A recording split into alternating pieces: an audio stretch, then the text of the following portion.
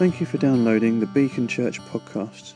We hope that you enjoy today's message and that you find that God speaks to you through it.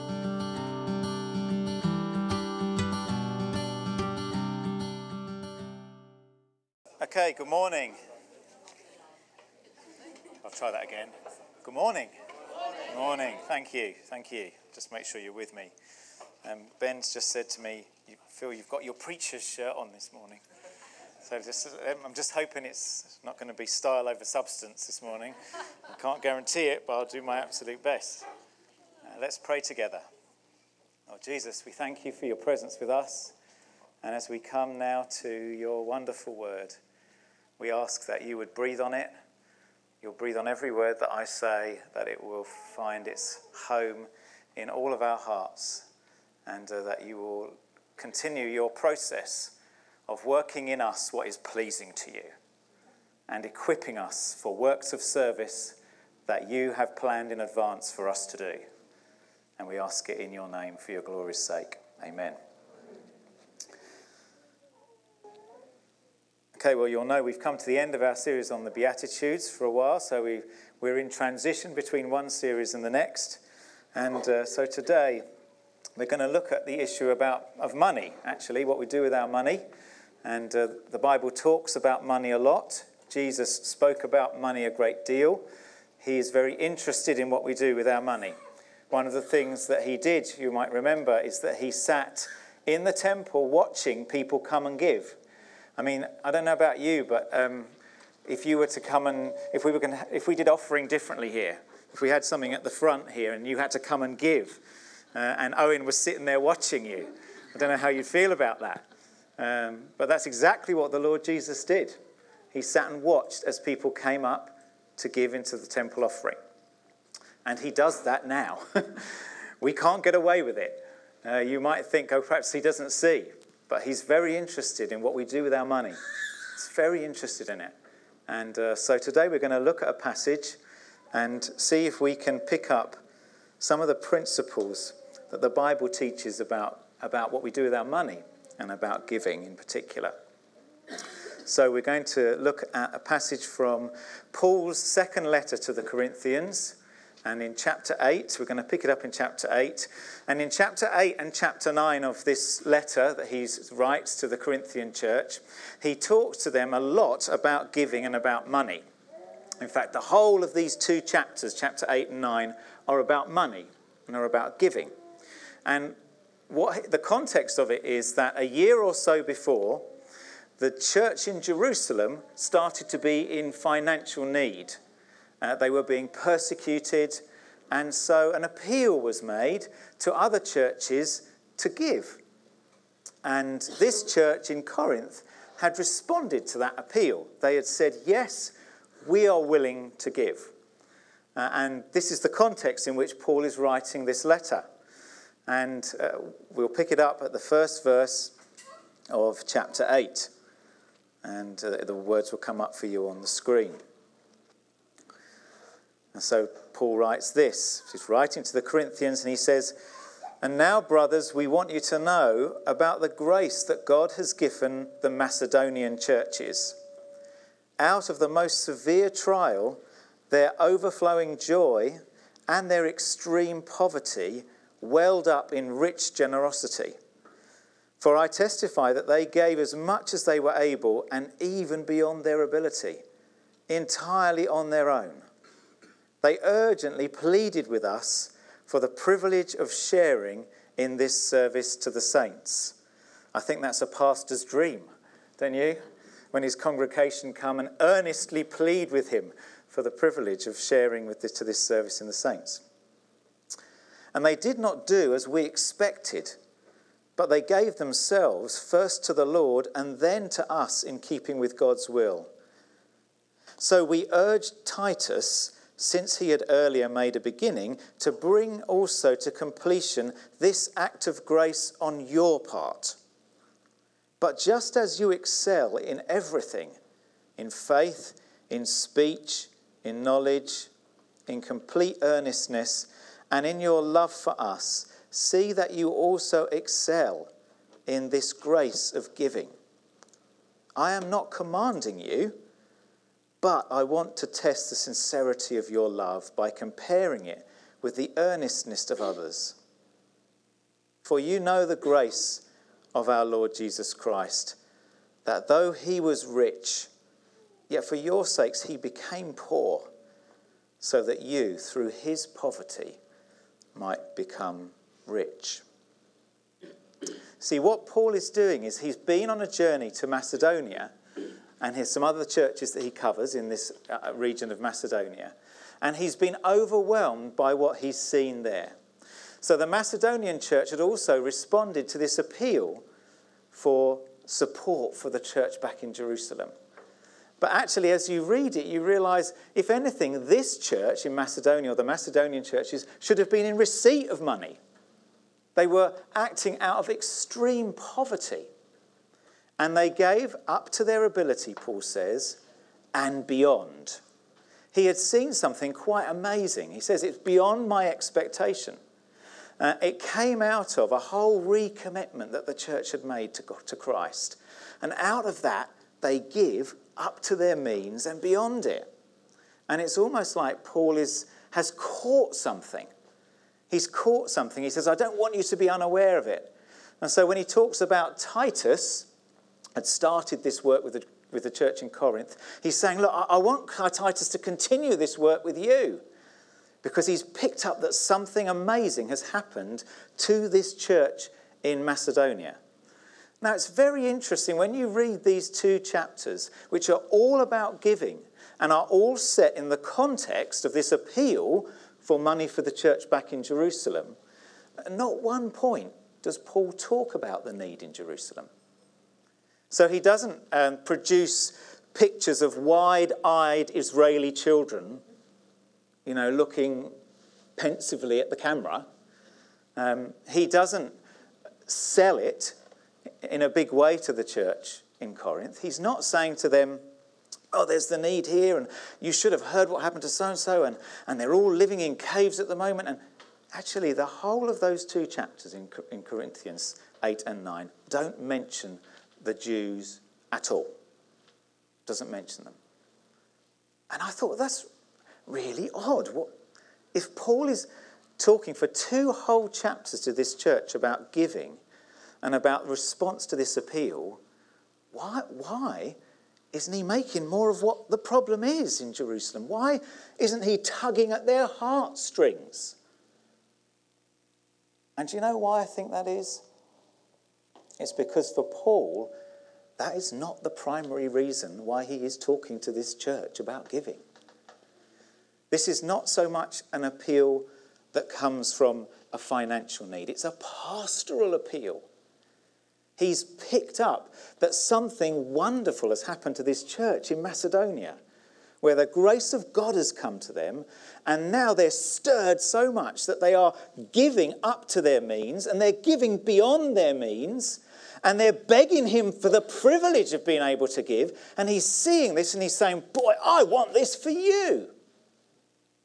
This is a pastoral plea. This isn't a finance plea. This is a pastoral plea to the church saying, I want you to experience this grace that can come from giving exuberantly. It's interesting, isn't it? You get these, and don't hear me wrong, I'm not saying it's always wrong to appeal for money, but I get these things through my door quite often. If you've ever given somewhere, then they've got your name, haven't they, on their database, and you'll get your letters. And I get ones from various places and charities, where I might have given once, and they're still sending their letters. And that I've not got a comment particularly to make about that, but this is not what Paul is doing. This is not like a letter going out saying, okay, here's the picture of the Israelite child with his big wide eyes and he's got nothing in his hands. No, this is not what Paul is doing. He's saying, I want you to grow in this and to excel in this grace of giving. So let's have a look about perhaps why. Why? Why is Paul wanting them to excel in this grace of giving? And I think we have some clues in the passage. First of all, he says in verse 8 that giving tests the sincerity of our love. It tests the sincerity of our love. I don't know if you got a chance last week to have a look at Janine's beautiful engagement ring.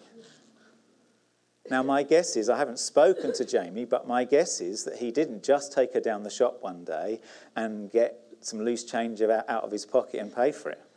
My guess is that he saved. I guess. My guess is he made some sacrifices. Maybe he worked some extra shifts. I don't know. But perhaps I'll ask him. But my guess is that Jamie saved. He has told Janine, no doubt, many times that he loves her, but he put his money where his mouth was. There is something powerful about backing up what we say, because do you know what? Words are cheap. Words are cheap. I can tell God I love him many times, but actually, words are cheap. There's something about wanting to demonstrate when you love somebody that you love them. And it's going to cost.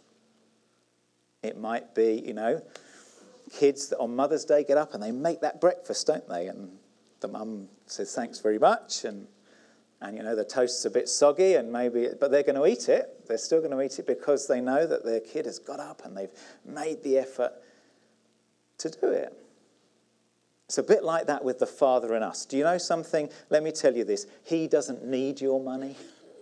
He doesn't actually need it. He owns the cattle on 1,000 hills. He made it all. But you know what? It's a bit like a dad who gives their kid a bit of pocket money, and then the kid goes out and buys something with it and gives it back to dad. I remember doing that for the first time with my mum, the first time I ever actually went out by myself to the shop to buy her something for her birthday. And it was with pocket money that they had given me in the first place. And I went down to this little shop that was just down the road. It was just when I was allowed out for the first time sort of thing to go down to the shop by myself. And I bought, my grandmother lived with us, so I lived with her as well.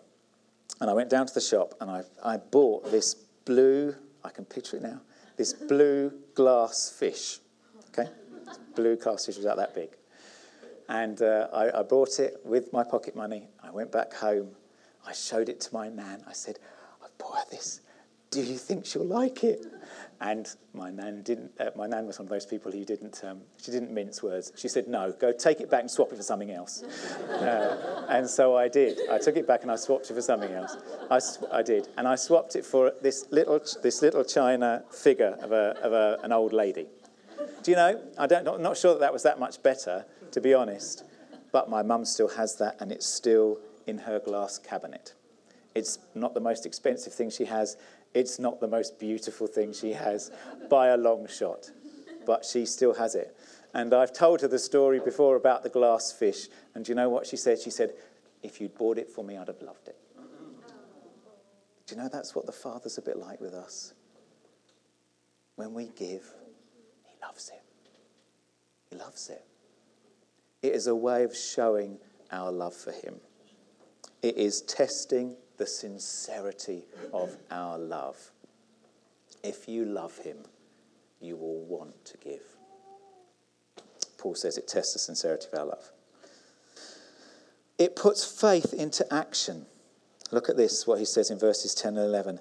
Now finish the work so that your eager willingness to do it may be matched by your completion of it. You see, I think what had happened with this Corinthian church is when the appeal had first come almost a year before, the church had said, yeah, we're going to go for it. We're going to do it. We're going to support the church in Jerusalem. And they'd not put legs on it. They'd not finished it. They'd not completed the work. And there is something that God loves about us completing what we say we're going to do. Because, as we've just said, words are cheap. But he wants us to experience what it's like to complete what we say we're going to do. To complete it. It gives us a chance to put faith into action. In the Message, I love what they say in the Message translation of the Bible. The guy who's translated the Message version of the Bible says this: your heart's been in the right place all along. You've got what it takes to finish, so go to it. Go to it. Do you know, that's sometimes the case with us. God knows our heart's in the right place. He knows our heart's in the right place. But sometimes we just need to go to it. We need to finish the task. Yeah? We need to go to it. Paul is encouraging this church to finish what they started, to go to it, to put their money where their mouth is. The other thing that giving does is it locates where your heart is. In fact, what we do with our money is a bit like a window into our heart. Listen to what he says. Each one should give what he's decided in his heart to give, not reluctantly or under compulsion, for God loves a cheerful giver. It's interesting, isn't it? I found it interesting that Paul doesn't say each one should give what he has made up his mind to give.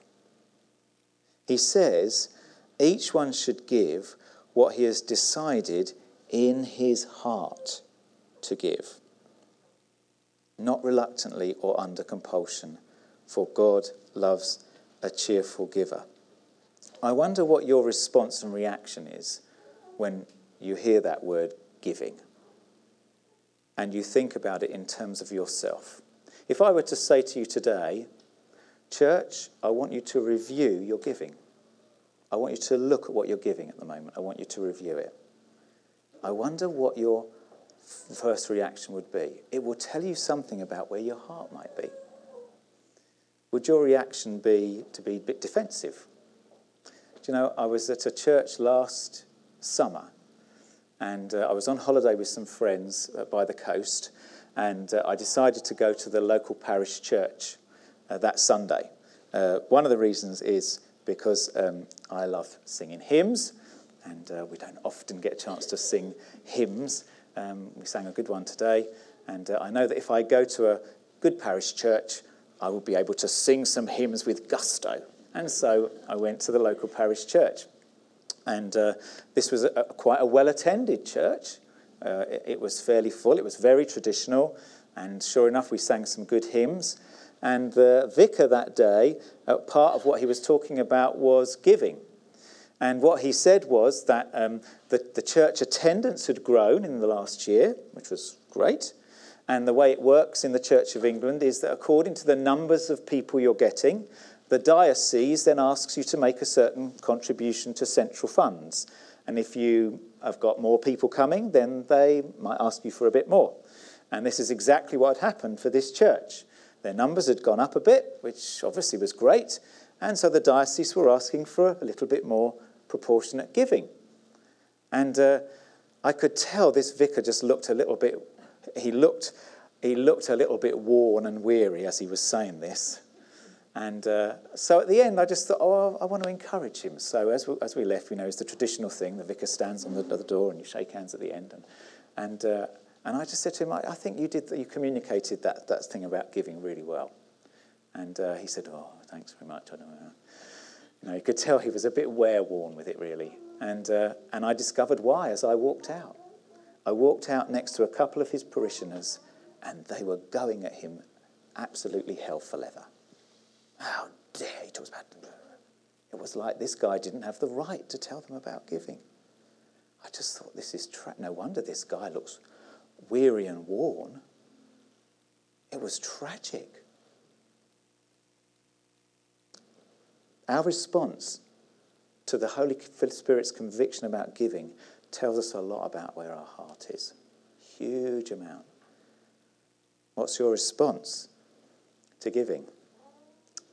Is it defensiveness? Is it reluctance? Paul says here, give what you've decided in your heart to give, not reluctantly or under compulsion, for God loves a cheerful giver. Does that mean that if you are considering your giving and you think to yourself, well, actually, I feel really reluctant about this and I feel defensive about it, so I better not give in that case, because it says don't give if you're reluctant and don't give if you feel under compulsion? Well, maybe, but actually I think that would be the foolish thing to do. Far better for you to get on your knees and examine your heart.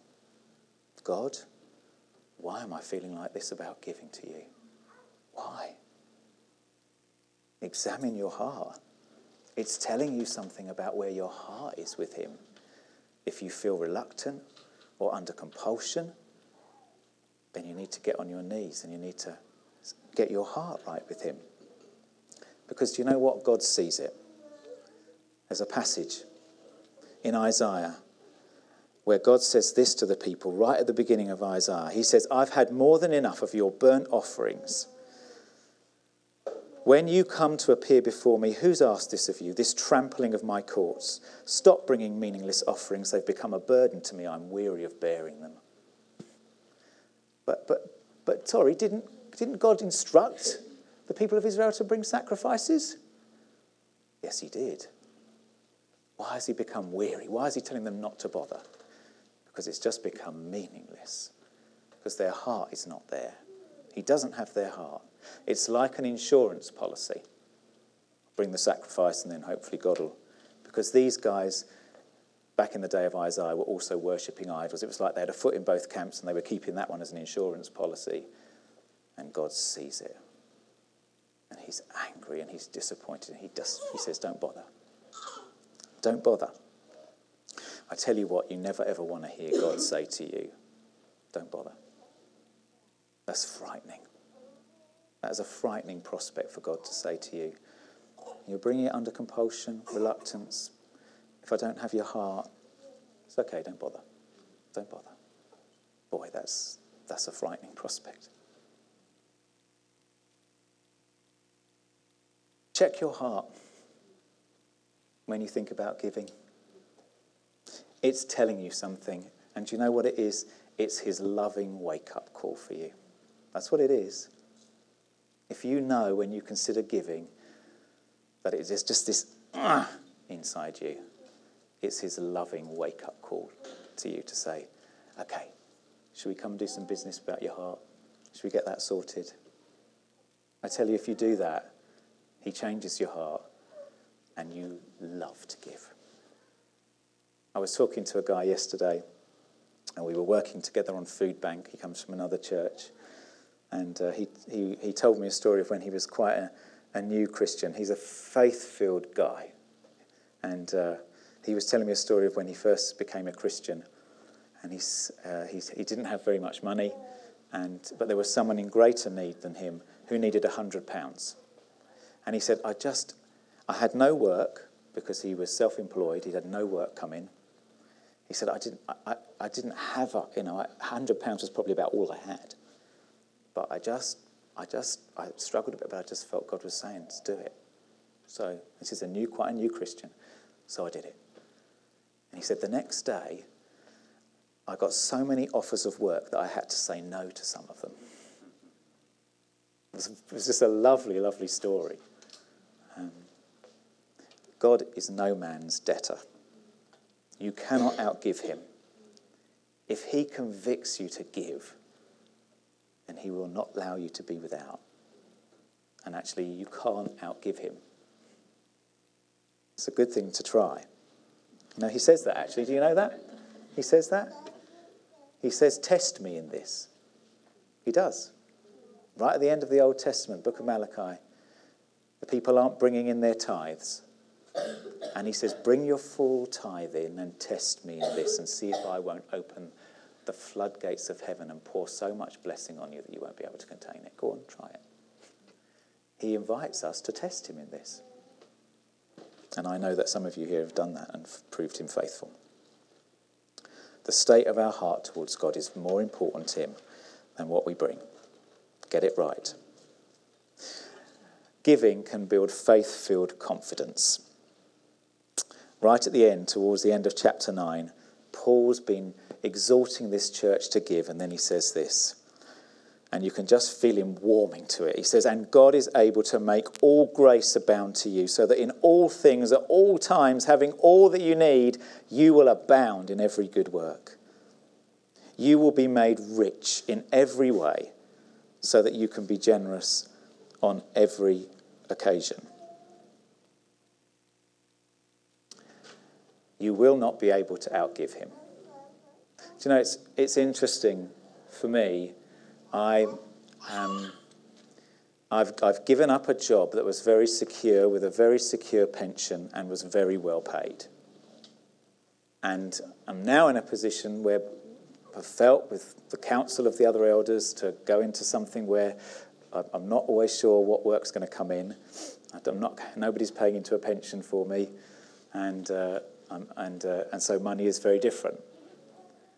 It's so interesting that I feel less anxiety now about finances and money than I ever did when I had a secure job where my tax was paid, someone was making a very healthy contribution into a pension pot for me, and I didn't have to worry about money. But I was more anxious about it then than I am now. Isn't it interesting? And shall I tell you what shifted for me? What shifted it for me was this. Probably about 18 months to a year ago, I read that passage where Jesus says, don't worry for tomorrow. If your Father can clothe the lilies of the field like that and feed the birds of the air, won't he look after you? Stop worrying about tomorrow. And do you know what? I reached a point where I thought, I'm not sure I've ever really believed that. I haven't lived like I've believed that, always. If I don't believe this, then how much of this do I believe? If that's not right, what else in here do I think isn't right? And I came to the conclusion, I do believe this. I do believe him. You know what, God? That is how I want to live. Like that. That is how I want to live. And I can honestly tell you that, yes, there are still days when a little bit of anxiety will creep up, and I will just have to pray and bring it back before him again. But I am not worried about tomorrow. I'm not. The only thing that's changed is I've chosen to believe. That's the only thing that's changed. It revolutionises the way you treat money, you see money. It revolutionises your freedom to put your energies into other things. All the time we're worried about money. All the time we're worried about where's the next pound going to come from? What about my pension? Who will look after me in old age? All of those things. All the time we're worried about that.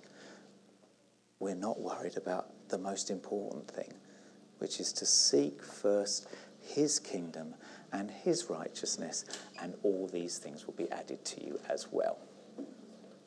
And all the time that I'm spending my emotional energy worrying about the other things, I'm not focused first on his kingdom. He wants us to do it to release us so that we can expend all of our energy in the thing that brings the most satisfaction. Do you know that? I'm more satisfied in life now than when I was earning a lot more money. It's interesting, isn't it? I'm not saying that to you because I'm a saint. I'm just saying it took me a long time to discover it. I would love it if some of you discover it a lot earlier than I did. Live the rest of your life like that. Live the rest of your life believing. Live the rest of your life where you feel the conviction of him to give away £100 and you think, it's a bit risky, but you know what, I'm going to do it. Let's see what God does. Let's see what God does. What does that do? It stirs your faith. It builds your faith. It brings glory to him is what it does. That's what it's really all about when you do that. It brings glory to him. Do you know what? There's grace for giving. There's grace for giving. If you've heard some of this stuff and you've started to think, oh, but I don't know whether I can ever get to that point. I'm just not sure whether I can ever be free enough to feel like I can give up to my means and beyond my means, like that church in Macedonia. I'm not sure I've got it in me to do that. You don't know what a warrior I am. I'm just not sure I can do it. Well, it's absolutely lovely what Paul says. Listen to this. Right at the beginning of that passage we read, he says this: brothers, we want you to know about the grace that God has given the Macedonian churches. He gave them grace, so then they could give. They didn't have to work up some sort of sense of faith or have their heartstrings tugged a little bit more to give to the Jerusalem church. God gave them grace for it. So then they were able to do it. And how were they able to do it? What does it say? They gave with rich generosity and out of overflowing joy. Out of overflowing joy they gave. I tell you, if you're going to give out of overflowing joy, God's got to do something in you. You can't do that by yourself. And that's what Paul's saying. You don't have to. There's grace for it. There is grace for you to be able to give with outflowing joy and see him pour in so many blessings that you will not be able to number them. In the best possible terms, this is a prosperity gospel, but it might not be prosperity in the way that we might expect. You might not end up with 2 Mercedes and a BMW. Sorry about that. You might not. But what you will end up with is a sense of true worth. You will end up with him pouring into your life the things that bring most satisfaction. He will take you to a place you've not been before.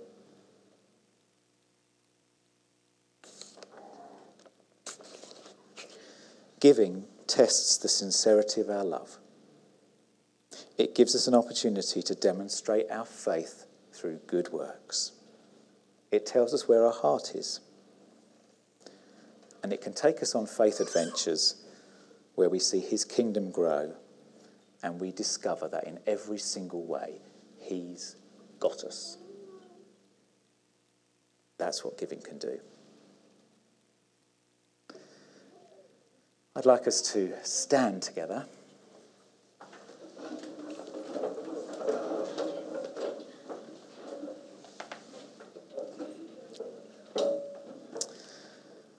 And let's just close our eyes for a moment. And as I thought about this, I thought there are 2 particular responses that we might want to make. And one is, where's our heart? Where's our heart? As we feel God whisper to us about our giving, what does it do to our hearts straight away?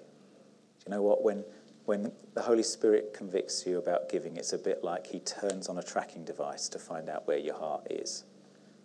So if he were to turn on that tracking device right now, where would he find that your heart is? Is it for him? Is it filled with love for him? Is it filled with faith? If it isn't, this is his wake-up call. This is his drawing you close and drawing you back. Where is your heart? And the other is, I just had that sense about action. So where Paul talks to that church and says, you've been willing, now act. You've been willing, now act. And you might have been willing to give. When you think about giving, you might be thinking, oh, it's one of those things I'd love to do, and one day I'm going to get round to it. Just when I get this, a little bit more savings in the bank, when I feel a little bit more financially secure, then I'll give. I've been thinking about it for a while, and I know I want to do it. And it's like God says, well, you've been willing, now act. Go to it. And that might be you. This morning you might feel that just the conviction of God saying, go to it. Go to it. So let's pray together. Father, we want to thank you first for your indescribable gift to us. We want to thank you Lord Jesus, that though you were rich, yet for our sake you became poor, so that through your poverty we might become rich. We thank you so much that you have provided the best model for us, because you have given over and above what we will ever be able to comprehend. And we want to follow the Master. We want to follow our example, the Lord Jesus. And we want to learn what it is to give joyfully, sacrificially, and to experience what it is to have our faith built as we do so, and to be able to tell stories about how you've provided that bring glory to you. Lord, we would love to be a people full of stories about where you came through for us when we made a tiny little sacrifice for you. Do something in our hearts, we pray, if you need to do that. And Lord, if we've been willing but we've just not acted, help us now to take that step, that practical step, to demonstrate our love for you by putting our money where our mouth is, to take that step of moving beyond willingness to action.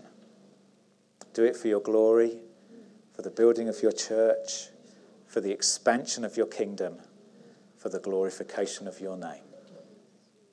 And in that precious name, we ask it. Amen.